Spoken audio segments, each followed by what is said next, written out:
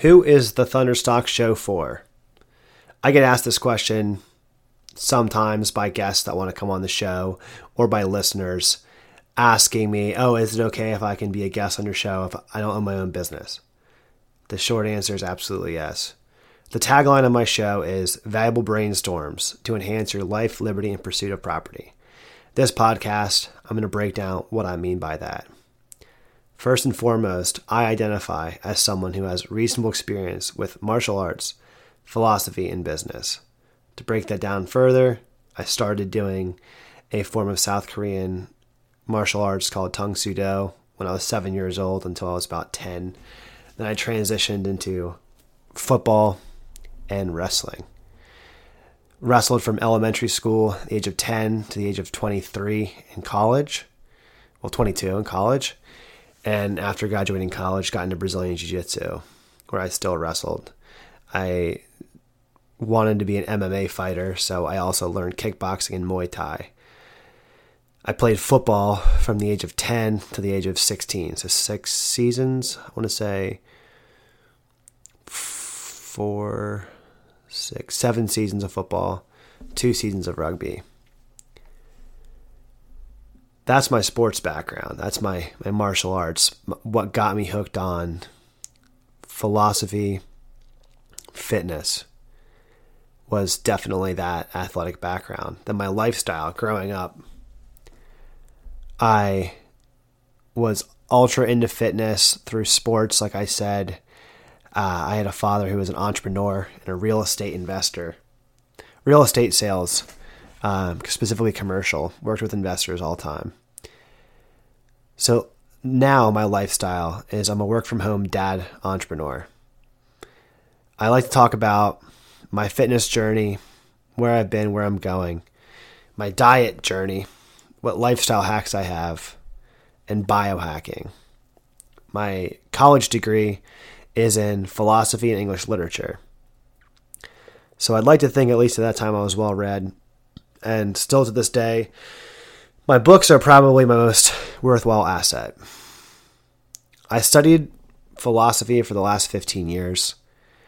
I have a Bachelor's of Arts degree in it with honors in the discipline. For whatever that's worth, anyone want to fact check me on my education.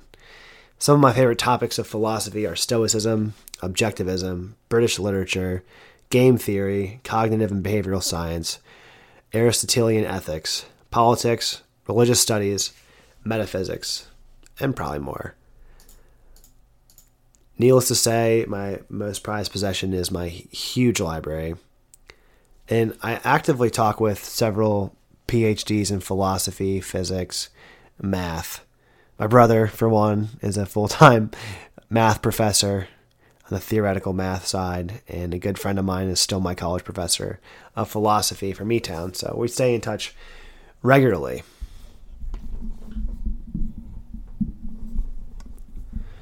Also, the definition of philosophy is love of knowledge. I like to consider myself a pretty curious guy, always learning.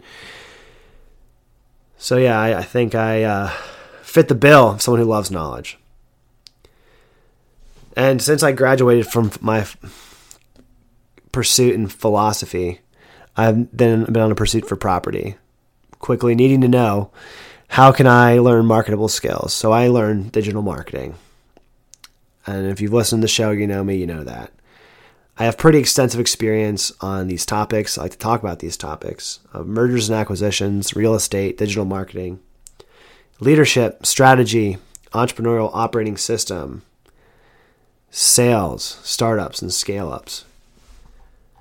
So to run down through all of the different topics that I want to talk about, that I identify as being curious and interested and passionate in, and that I think will enhance people's life, liberty, and pursuit of property, is martial arts, lifestyle, biohacking, philosophy, business, marketing, anything that can help your life be more rich, have more options, give you the state of liberty, of kind of understanding at least in my perspective, when I think of talking about liberty, it's the word freedom, and not, and learning the ability to do otherwise, and learning how to critically think and be aware of your surroundings. So life, liberty, and pursuit of property is how I went from being a broke recent college grad to a private equity managing partner that on paper, at least, was a multi-millionaire before right around the age of 30, and gave it all away to pursue the life that I'm living now. So that's who the Thunderstock show is for, is anyone that's interested in those topics. I'm interested in those topics, and if I'm the only one, then the show is for me. Ultimately, the reason I named my show and my business Thunderstock is because when I think of a thunderbolt, I want that to be symbolic of a business chart, the arrows going up and to the right. When I think of the word stock, not only does it mean Stockdale, my last name, but I also think of stock as in ownership equity. Stock meaning something of value. And thunder thinks, brainstorms. Think of, you need friction to make a spark. And also my daughter is named Torvi Stockdale. So I dedicate my work to her, the goddess of thunder, affectionately named. Thanks for listening. Anyone that listens to the show, don't be shy. Provide some feedback. If you like the show, if the show is for you, if it's not for you, it's fine. If you're listening, you're my audience. I appreciate your feedback as always. Thunderstock Marketing out. Peace.